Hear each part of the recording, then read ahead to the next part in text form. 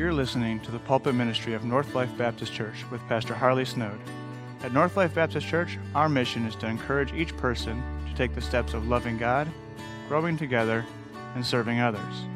If you would like more information about our church, please visit our website at www.northlife.church. Now, stay tuned for today's message. Amen. Go ahead and take your Bibles and turn to John chapter 21 this morning. John chapter 21. Thank you for those songs. Hopefully, as we've begun the Advent season, Christmas season, you've had time to kind of sit back and reflect and, as that song says, adore Christ. But hopefully not just during the Christmas time, but all year round to think of what He's done for us. John chapter 21, as you're turning in our Bibles, if you would, continue to be in prayer for Pastor as he is over in Pekin, Illinois, having a wellness weekend, not peaking. It's, if you get rid of those G's in your words, you don't use the ing, you use the N. He's Pekin, Illinois today. So be in prayer for him as he's at a wellness weekend there. Just that the Lord would use him, be an encouragement to those folks there, and of course for safety and travel as he returns. Just a word of housekeeping. Coming up tomorrow, we do have our beginning phases and stages of teardown here in the auditorium. And so if you do have any free time tomorrow and feel like tearing down some stuff, especially you men, I know we all love to destroy stuff, not as much fun putting it back together.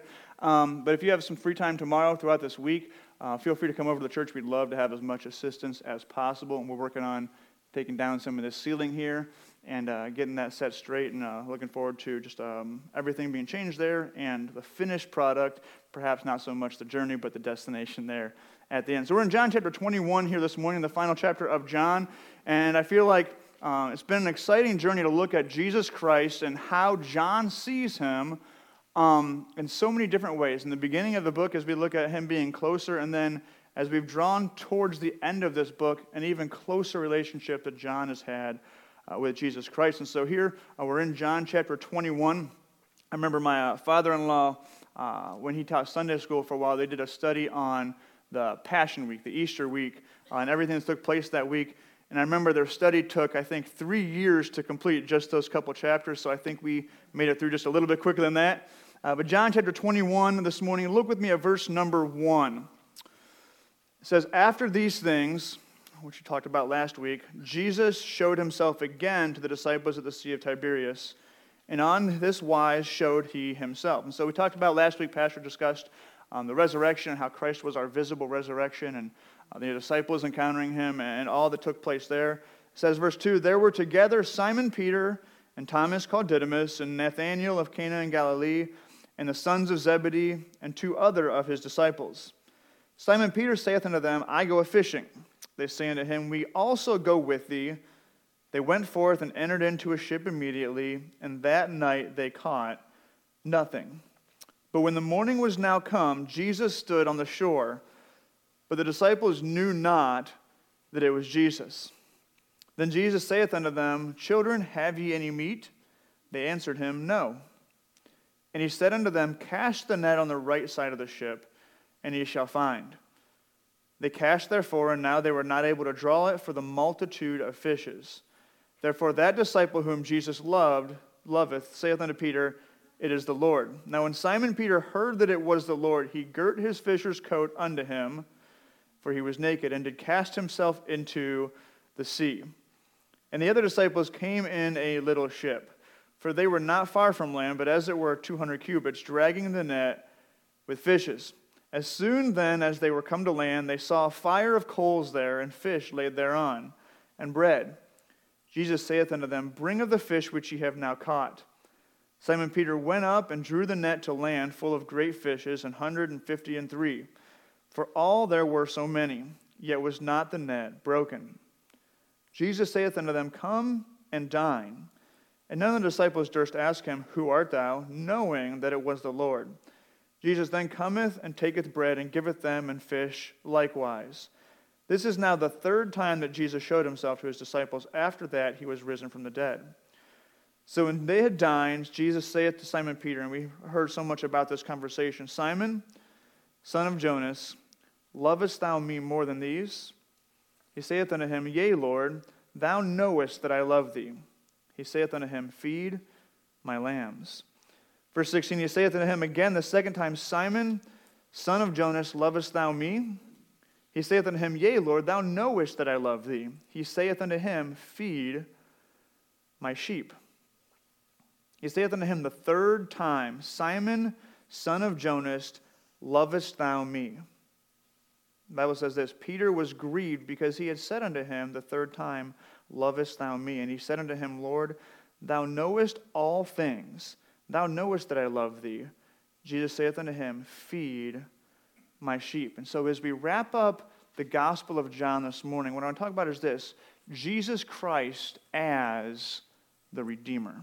Let's pray. Heavenly Father, I thank you for, Lord, your word and your goodness and your Son, Jesus Christ. And as we look at this chapter, I think of, Lord, so many questions still up in the air for the disciples, and perhaps many questions even up for us. And yet, Lord, you use this passage to once again give us a peace, to give us a calmness, to give us assurance.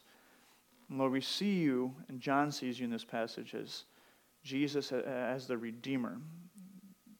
And I pray, Lord, this morning as we look at your word, Lord, as we look at our lives and our faults and our failures and our weaknesses and our shortcomings, that, Lord, through this passage we would see you not just as judge, although you are, Lord, but as Redeemer himself. It's in Christ's name I pray. Amen. There were a story about some Kentucky horse racing stable owners, and these two stable owners had developed quite a rivalry. You know, they had enjoyed competing with one another, but they had become quite rivals and loved, obviously, beating the other. And as horse racers do, they put a lot of money into racing. And so they decided each spring they had entered this horse race and just this local race. And one of them thought having a professional rider probably give him a little bit of an advantage, you know. Help me win that race, give me an advantage there. And so he hired this professional rider to give him an extra kind of advantage in this race. And so the day of the race finally came, and as usual, their two horses were neck and neck towards the end, and they were racing, and they were both in the front. And at some point, both horses tripped up, and both riders came falling off. And so they kind of stumbled around, and of course, this professional rider, knowing more what to do perhaps, jumped back on his horse, finished the race, and won quite well. Well, as the story goes, this rider, of course, is excited because he won the race, and so he's taking his horse back to his stable. And the owner, this horse owner, is all fuming and upset. And so the rider gets back to him and says, "Why are you so angry? You hired me to win the race, and I won the race." And the owner looks at him and says, "Yes, but you won it on the wrong horse." That jockey had the best of intentions. He intended to win the race, right? But he became distracted from the task. He made a bad decision, and ultimately he failed in what he was trying to do. And as funny as that story is, perhaps, oftentimes I think in our walk with Jesus Christ, we do the exact same thing. We have the best of intentions. We're excited and we want to succeed in the faith. We want to serve God faithfully. We want to be faithful to our Savior. So often we become distracted from our faith. We allow the wrong influences, perhaps, in our lives. We experience a challenge or a setback. We make a bad decision. We experience the spiritual failure of allowing sin into our lives. And our relationship with Jesus Christ suffers because of it, right? And as followers of Christ, I think this is one of the greatest challenges in our life, dealing with setbacks and failures and shortcomings. And it's difficult in our own life, but it's especially difficult in the life of the church. You know, it's amazing to think about how wonderful the church is, and I'm so thankful for a local church where I can gather together with believers that encourage me, and that I can look to for direction and be an encouragement, hopefully, to others. But the church isn't perfect because of so often our sin problems are not only between us and God, and we see this throughout Scripture. Our sin and our struggles aren't just between us and God. Many times the sin in our lives is known by others, isn't it? It's known by others, and it has consequences that go beyond just self.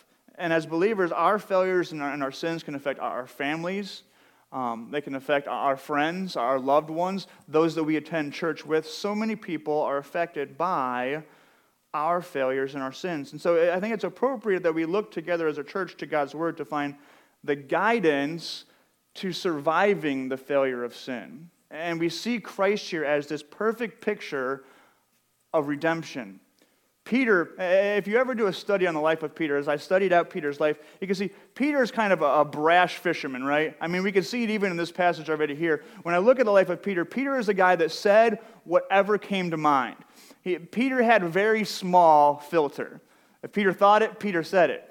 And we see many criticisms for him. We even see in this passage, Peter sees Jesus once again, and we read about how he'd walked on water. We see Peter jump in the water and start swimming into shore, excited to see Jesus. He thought it, and he immediately jumped in. That was one of his great attributes as well, is he was all in on following Christ. He wasn't wishy-washy, and we'll see it in this passage, but it says he jumped in and started swimming to shore. Then what does it say the other disciples did? They stayed in the ship because they were 200 cubits out. They looked at Peter and said, you know what? I'll just paddle in instead. And Peter just thought and spoke whatever he said. But when Peter was committed to something, he was also committed all the way. Peter was committed all the way. There was no wishy-washy, half-heartedness to Peter at all. He left his life of fishing to go with Jesus, and he became a fisher of men, and we see God use him to do great things. He was a sold-out follower of Christ, and he didn't hesitate to tell anybody. Even when Jesus warned him that he would someday deny him, what does Peter say? Hey, though all men shall be offended because of thee, yet will I never be offended. Peter says, hey, everybody else is going to let you down, Jesus, but me, I'm not going anywhere. Even when Jesus Christ himself warned Peter, Lord says, why cannot I follow thee now? I'll lay down my life for thy sake. He says, God, Christ, I'm going to follow you wherever you go. Peter was all in on this Christianity thing, on this Christ follower thing here.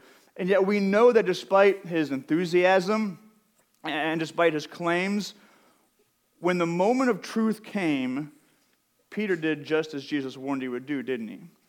Just as Jesus warned he would do, Peter did. He failed him. He publicly denied him 3 times. And at that ultimate moment of decision, and as we look at that, we must think, wow, what a point of failure.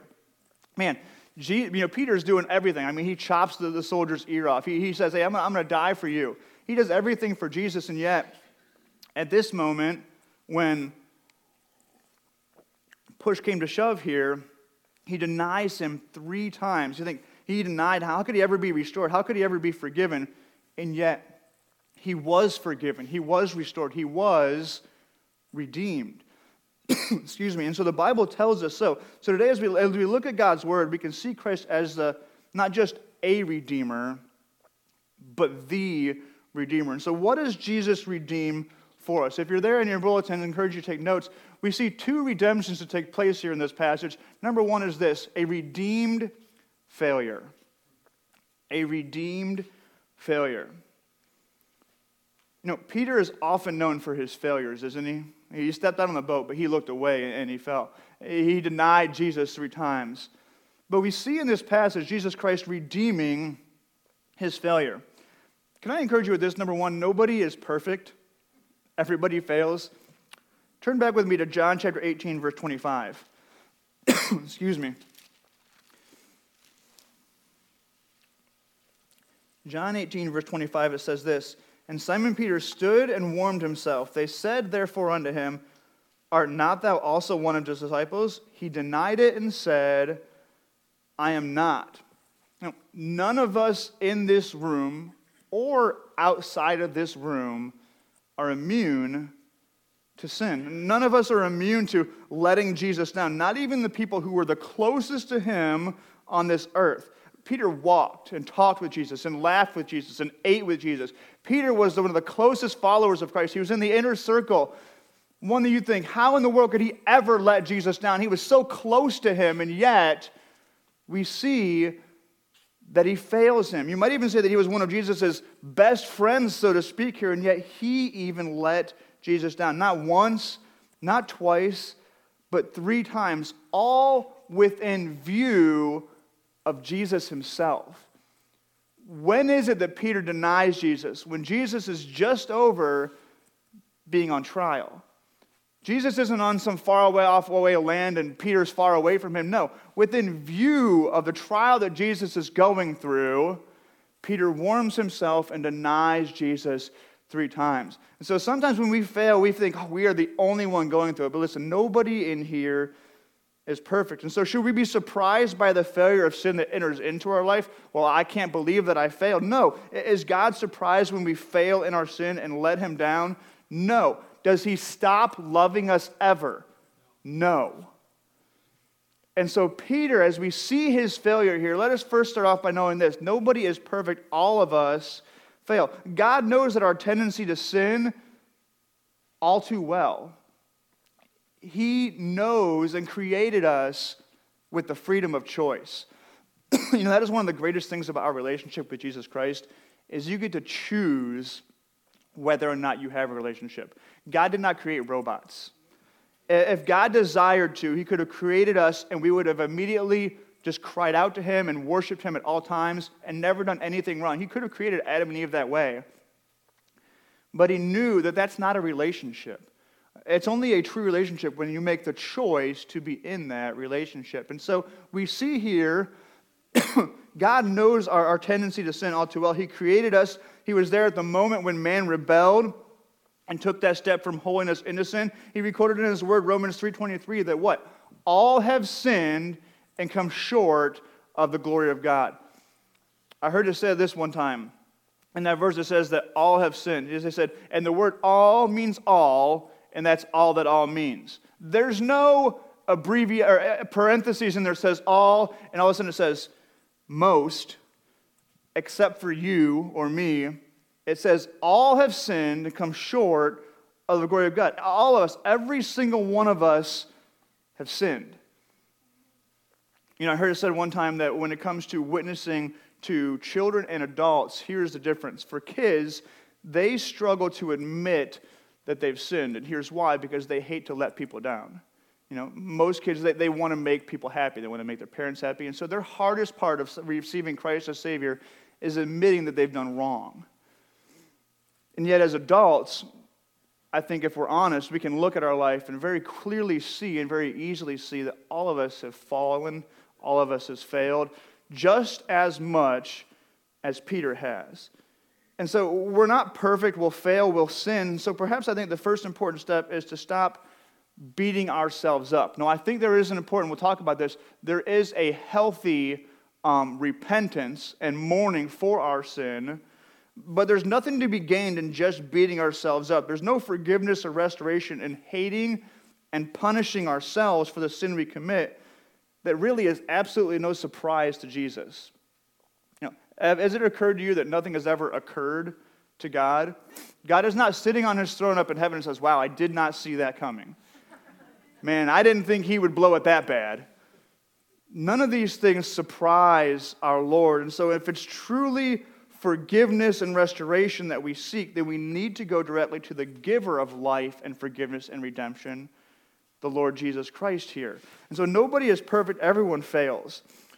When I was growing up, I had a brother that was 5 years older than me. His name was Alex. He was I would say my best friend. I'm not sure perhaps if he thought I was his best friend, but I thought he was my best friend, and I would follow him around everywhere. I remember his friends called me Shadow because that was pretty much what I was like to him. And I remember I was about 9, 10 years old one day, and I had gone away, and I had come back, and he had broken one of my toys. I can't remember what it was exactly, but I remember he had broken my toy, and I was mad, of course, and as a 10-year-old, I thought I could beat up my 15-year-old brother, and we just went to blows. I was swinging, he was actually hitting, I was swinging, he was hitting. I mean, it was a mess. I remember that the kids from around where we lived had come together, kind of watching it, enjoying it. I remember even for a moment, my parents kind of sat there and I'm like, let's just see how this goes for a moment, And there was a lot of ice involved afterwards, mainly for me. But I remember that moment of just that intense anger and just fighting back and forth. But I remember the next day, we were right back to playing. We were right back to, hanging out with each other and going on bike rides and doing the same things that we did. Because when push came to shove, when everything boiled down, no matter what may have gone wrong between us, he was my friend. And that was all that mattered. You know, I don't want to say this to sound watered down, but you realize that no matter what you do, Jesus Christ is still your friend. I just had a discussion with one of my kids this week talking about sometimes we have to tell you when you're doing something wrong. And it doesn't mean we love you any less. It's part of my job. I won't love you any less when you fail. I can't love you any more when you succeed. That love is always there. Take a look at verse number 10 here in John chapter 21.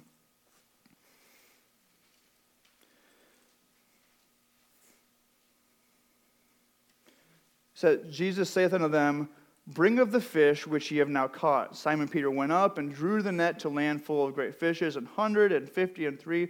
And for all there were so many, yet was the net broken. Jesus saith unto him, Come and dine. Now think about this. Peter had denied Jesus when it counted. When the rubber hit the road, where faith and action came together, Peter did what? He denied Jesus Christ. He had publicly turned his back on Christ, and yet we see the risen Jesus here enjoying watching Peter catch a net full of fish. He cooks breakfast for him, he invites him to sit down and eat, and he enjoys time and fellowship with Jesus. When Peter had denied him so recently. The same goes for you and me. No matter how you failed, no matter how or what sin you've allowed into your life, the Savior who died for you still loves you. The Savior who died for you still loves you just as much even when you fail. And we see here Peter dealing with this, and we'll look at his conversation a little bit more here, but no matter what you do, Jesus Christ is still your friend. You realize this, no matter how many good things you do in your life, Jesus still loves you just as much as he loves you right now. No matter how many dumb things you do, no matter how many mistakes you make, no matter how many times you fail, Jesus still loves you the exact same amount as he does right now. His love is never changing. I mean, I told you for a moment there, when I was talking to my son, telling me, when you make mistakes and stuff, I don't love you any less. Now, let's be honest, as parents in here, we perhaps don't love our kids any less when they make mistakes, but sometimes we like them less, don't we? All right? Sometimes we have to fight to love them as much as we should.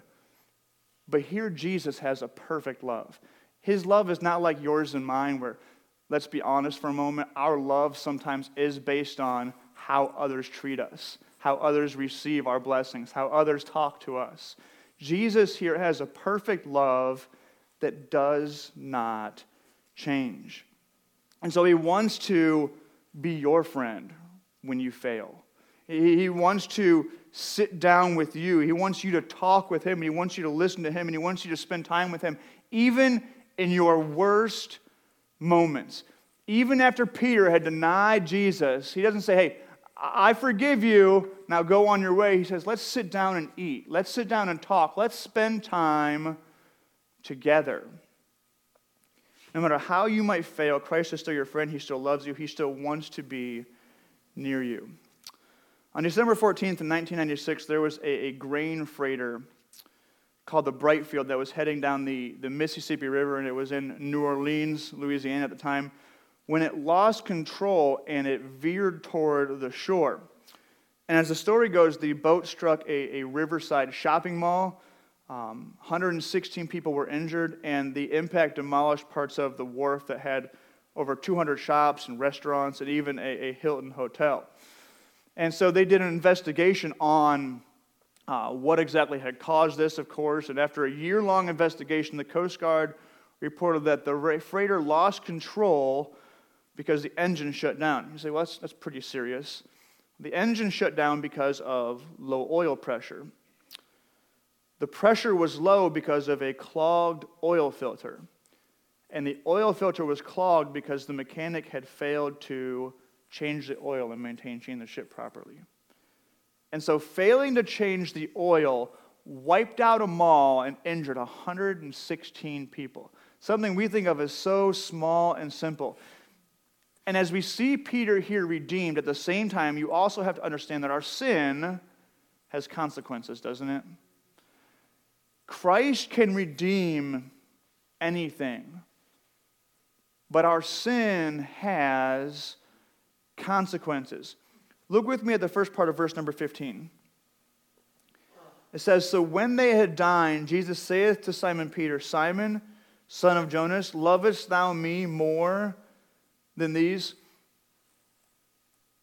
You know, often those circumstances go far beyond yourself. Your sin, as I said before, affects those who are close to you, your family, your friends, even perhaps your church. But more important than anything else, your sin failure affects your relationship with Christ himself. Just look at Peter and Jesus here. Yes, Jesus still loved Peter. He was still his friend, but that relationship was damaged. It was strained, and the damage to that relationship had to be dealt with. And so Jesus here confronts Peter. He says, so Peter, remember all that stuff you said about, I'm never going to leave you, I'm never going to deny you, I'm willing to die for you. Remember all of those things, how you're going to stick by me and never fall away? But look at what you did. And he asked this question, do you still think you love me more than all of these other guys? More than these disciples that are with you? Do you still think you love me the most? And Peter had to be confronted. He had to understand that the consequences of what he had done were real. He had to realize that he couldn't just go back to fishing like it was back in the day here. He just couldn't go back to the way things had been before. His choices and his sin had forced a change upon his relationship with Jesus. And so Jesus confronts him here in this passage and helps him to acknowledge that his sin, the choices he makes, had consequences. And not just that, but the change had to be dealt with. He had to understand the consequences of his actions that went far beyond not just him, but how it had reached so many others. And I think, friends, this is a lesson that all of us must never forget as well. That our sin, your sin and my sin, has implications upon your family, your friends, your loved ones, those you work with perhaps, those that you fellowship with in the church.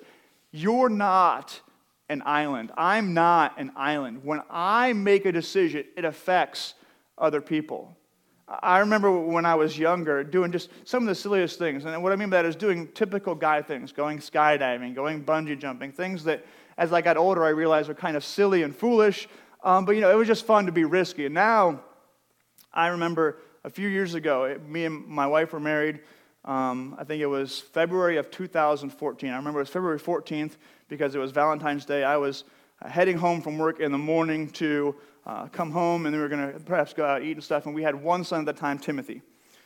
And I remember for whatever reason, we had a deadline to meet at work, and I had to be in there super early, so I didn't get a whole lot of sleep the night before, and had worked like a 14-hour shift, and I was on my way home February 14th, and it was snowing. I was coming south on 83 and driving home, and I remember all of a sudden the road being really bumpy. I had fallen asleep at the wheel, and I had gone off the road and kind of went through a little bit of a ditch and was up in a yard. And I remember obviously waking up and seeing a tree kind of in front of me. And if any of you have ever been in this situation, you know how kind of time slows down in some ways. And I remember all I could think of was just hit the brakes. And so I remember hitting the brakes, and I ran into a large tree, and airbags went off, and fortunately the Lord protected me, and it didn't have really any injuries at all, other than a smashed up car. But I remember sitting there thinking, as I was in the highway patrol, waiting for like a ride to go home and such, thinking that how much that accident, had it not gone that way, had perhaps I've been injured or even passed, how it affected other people. How all of a sudden now I have a wife that doesn't have a husband, a kid that doesn't have a dad. And we think about big things like that. Hey, if I were to leave this earth suddenly tomorrow, how many people will be affected by it? But how many times do we live our life and make decisions and think, it just affects me. It's just between me and God. It doesn't affect my children. It doesn't affect my relationship with the people around me, or it doesn't affect my relationship with my wife at all.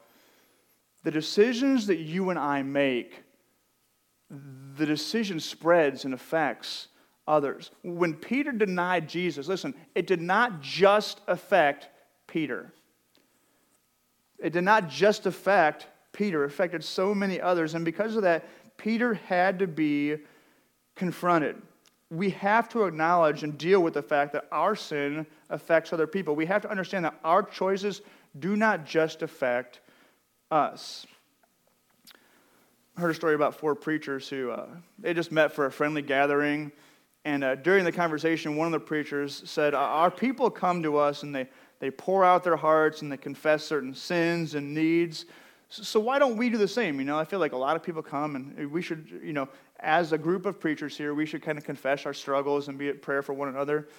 And so, confession is good for the soul. And so they all agreed, and one confessed that he liked to go to movies and would sneak off when away from his church. And the second confessed that, he liked to smoke cigars. And the third one confessed to liking to play cards. And when it came to the fourth one, he just wouldn't confess. He just wouldn't give anything up. And the others kept pressing him. Hey, we confessed our sins and our struggles. You should let us know what yours is. What's your secret or your vice? And finally he answered. He said, my struggle is gossiping, and I can hardly wait to get out of here.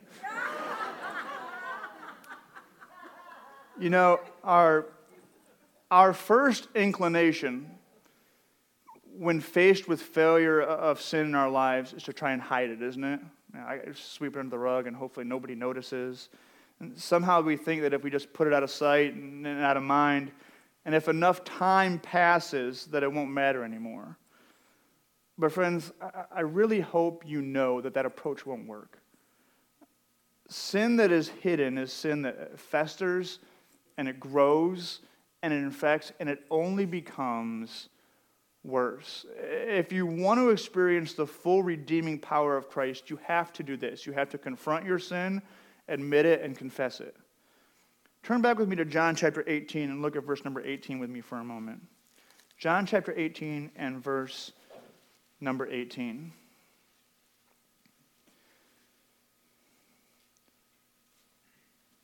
It says, and the servants and officers stood there who had made a fire of coals, for it was cold, and they warmed themselves, and Peter stood with them and warmed himself. So we read this story just a few weeks ago. You remember about how Peter stood by these coals and warmed himself, while once again, Jesus is being on trial, and this is where Peter denies him. So Peter vividly remembers this moment where he denies Jesus 3 times, the rooster crows. That's what the background here is, and the kind of the setting is. Now jump over to chapter 21 and verse number 9.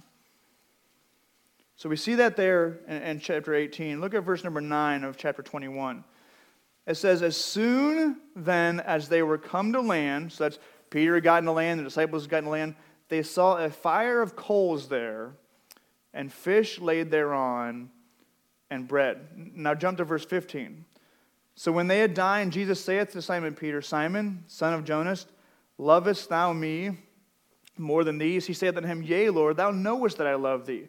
And we see this conversation take place here. He saith unto him, Feed my lambs. He saith to him again the second time, Simon, son of Jonas, lovest thou me? He saith unto him, Yea, Lord, thou knowest that I love thee. He saith unto him, Feed my sheep. He saith unto him the third time, Simon, son of Jonas, lovest thou me? And it says, Peter was grieved because he said unto him the third time, Lovest thou me? And he said unto him, Lord, thou knowest all things. Thou knowest that I love thee. Jesus saith unto him, Feed my sheep. Now this here is an incredible moment. And I point out these verses in chapter 18 and verse 20 and chapter 21 to you because I want you to understand how Jesus has set up this circumstance. You see the reference to the fire in chapter 18 at the moment of denial. And then the reference to this charcoal fire here in chapter 21. What's interesting is the Greek word for this charcoal fire, it's anthrakion. I didn't know that, I had to look it up. It's found literally only these 2 places in the entire New Testament.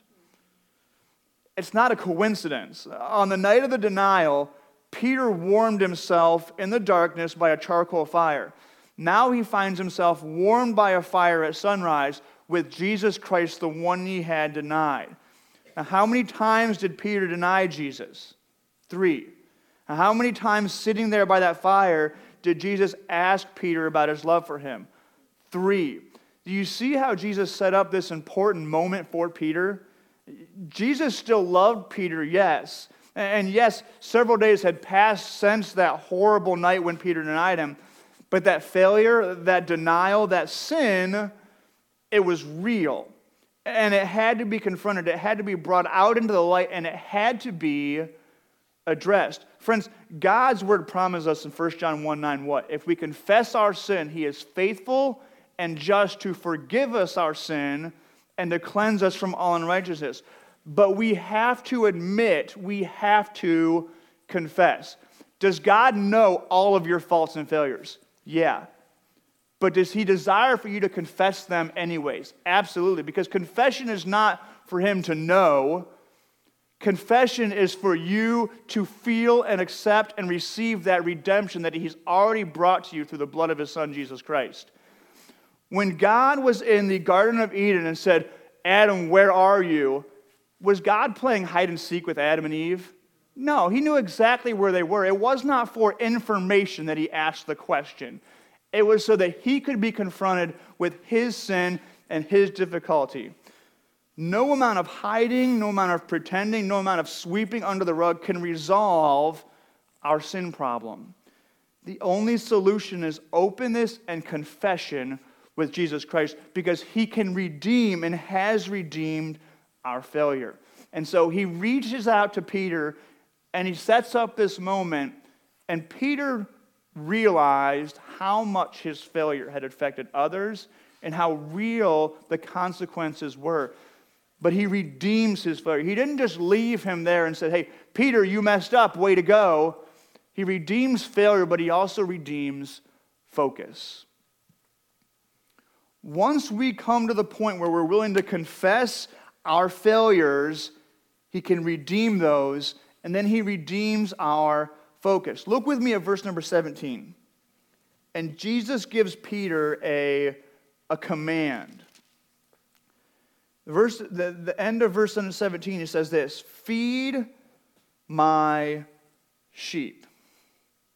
Yes, Peter had failed miserably. He said, I'm not going to leave you. I'm not going to deny you. I'm going to die for you. You're going to be stuck with me forever. Peter failed. He denied him and failed miserably. He denied God, but he saw that Jesus still loved him. He understood the consequences, and he confronted his sin. And so by giving Peter this 3-part affirmation, he let Peter know that he was still valuable to the cause. He was useful. He had a purpose. In fact, as we read later, he would still be a great leader for the cause of Christ. I want you to flash forward with me a few weeks in the scriptures and, so to speak, read the rest of the story. Look over at Acts chapter 2. What happened with Peter after the resurrection of Jesus and the coming of the Holy Spirit? So it's 50 days after Jesus has ascended into heaven. The Holy Spirit comes upon this group of believers, and this violent wind and tongues of fire, as the scripture says, and they begin to speak in other languages that they didn't know, but that God gave them so the people nearby would understand. But look at what happens in Acts chapter 2. Look at verse number 13 and 14, first of all. It says, others mocking said, these men are full of new wine. But Peter, standing up with the 11, lifted up his voice and said unto them, ye men of Judea, and all ye that dwell at Jerusalem, be this known unto you, and hearken to my words. And so they begin to mock what's taking place here. Peter stands up and says something, and look at verse number 40. It says, and with many other words did he testify and exhort, that's Peter, saying, save yourselves from this untoward generation. Then they that gladly received his word were baptized. And the same day there were added unto them about 3,000 souls.